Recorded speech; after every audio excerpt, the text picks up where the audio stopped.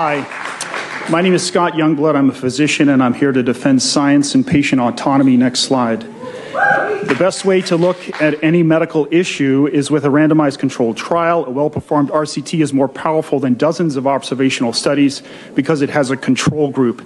That's what Pfizer did to evaluate its vaccine to get an EUA. It had 44,000 patients, two large groups, essentially equal in all respects, except one group gets the vaccine and the other group gets the placebo. Next slide.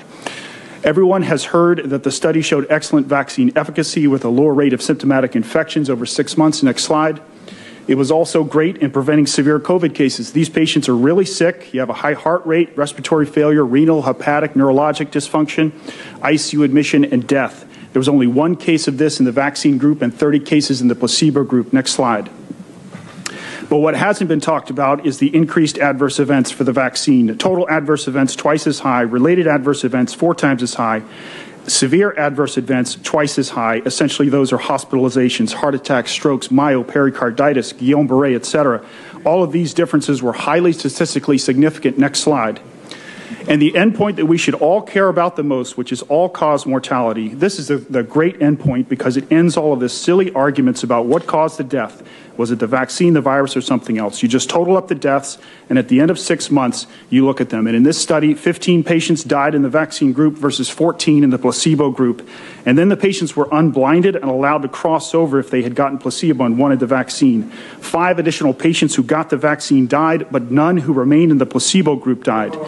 This mortality difference is not statistically significant. It doesn't prove anything other than scientifically one cannot say that this vaccine saves lives. Next slide.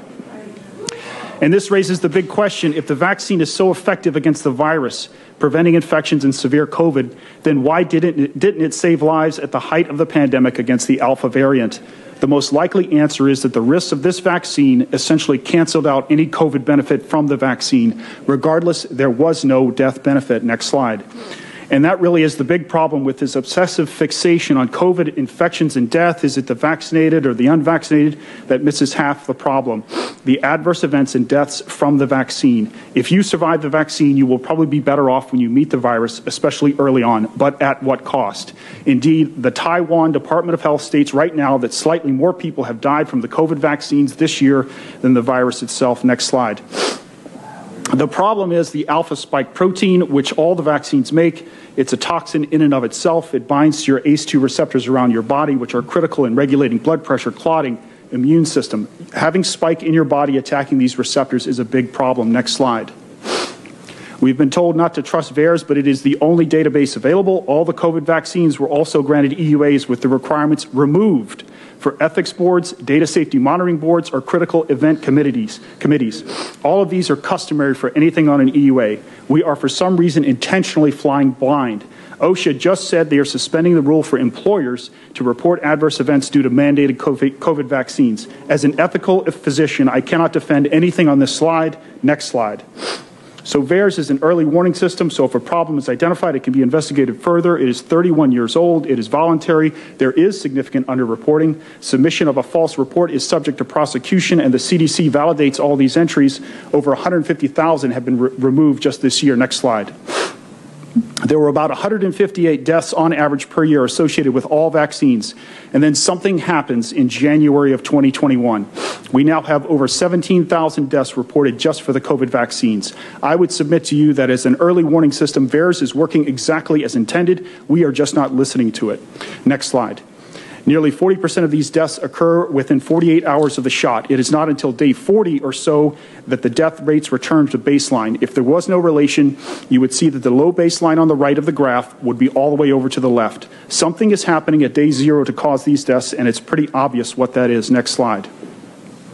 The CDC states that any death within 28 days of a positive test, regardless of cause, counts as a COVID death.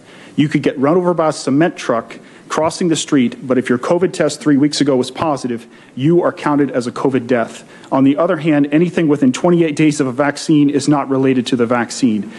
Imagine the world that we would live in if these assumptions were reversed. This is illogical and indefensible. Next slide. During the Pfizer vaccine brief before the EUA last October, this slide was flashed up for about 1 second. It lists out all the adverse events that eventually turned up in VAERS months later: heart attacks, strokes, myocarditis, pericarditis, Guillain-Barré syndrome, blood clots, deaths, and enhanced vaccine disease. Regardless, the FDA granted the EUA without any mention of any of this in the notices to physicians or patients.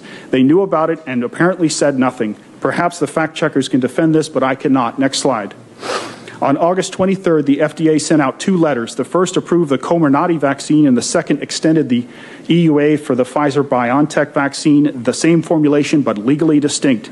To this day, there are no FDA-approved COVID vaccines that are actually available in the United States. Comirnaty is not available. So if the FDA approves the vaccine, but it is not actually available to anyone, it begs the question, did the FDA actually approve the vaccine? Next slide.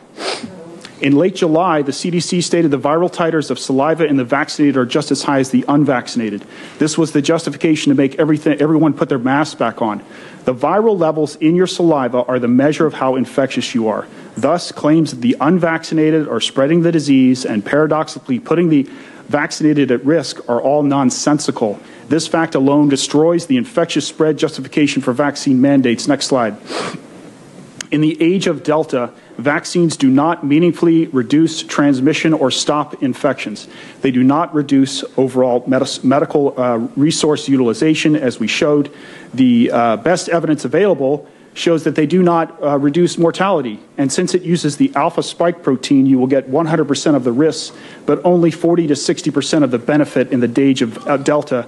The virus has moved on. The vaccines produce narrow immunity that encourages new variants. Their efficacy wanes after 6 to 8 months. And for COVID survivors, it likely produces no long-term benefit, and they are known to have a 2 to 6 times higher rate of adverse events. Likely no benefit, just harm. Having said all of this, they may offer a personal health benefit to these vaccines, but that analysis needs to be individualized. Next slide. The bottom line is that this issue is really complicated. The decision for COVID vaccination should be left up to the patient in consultation with their doctor. There is no medical or scientific justification for COVID vaccine mandates by a government or employers. Thank you.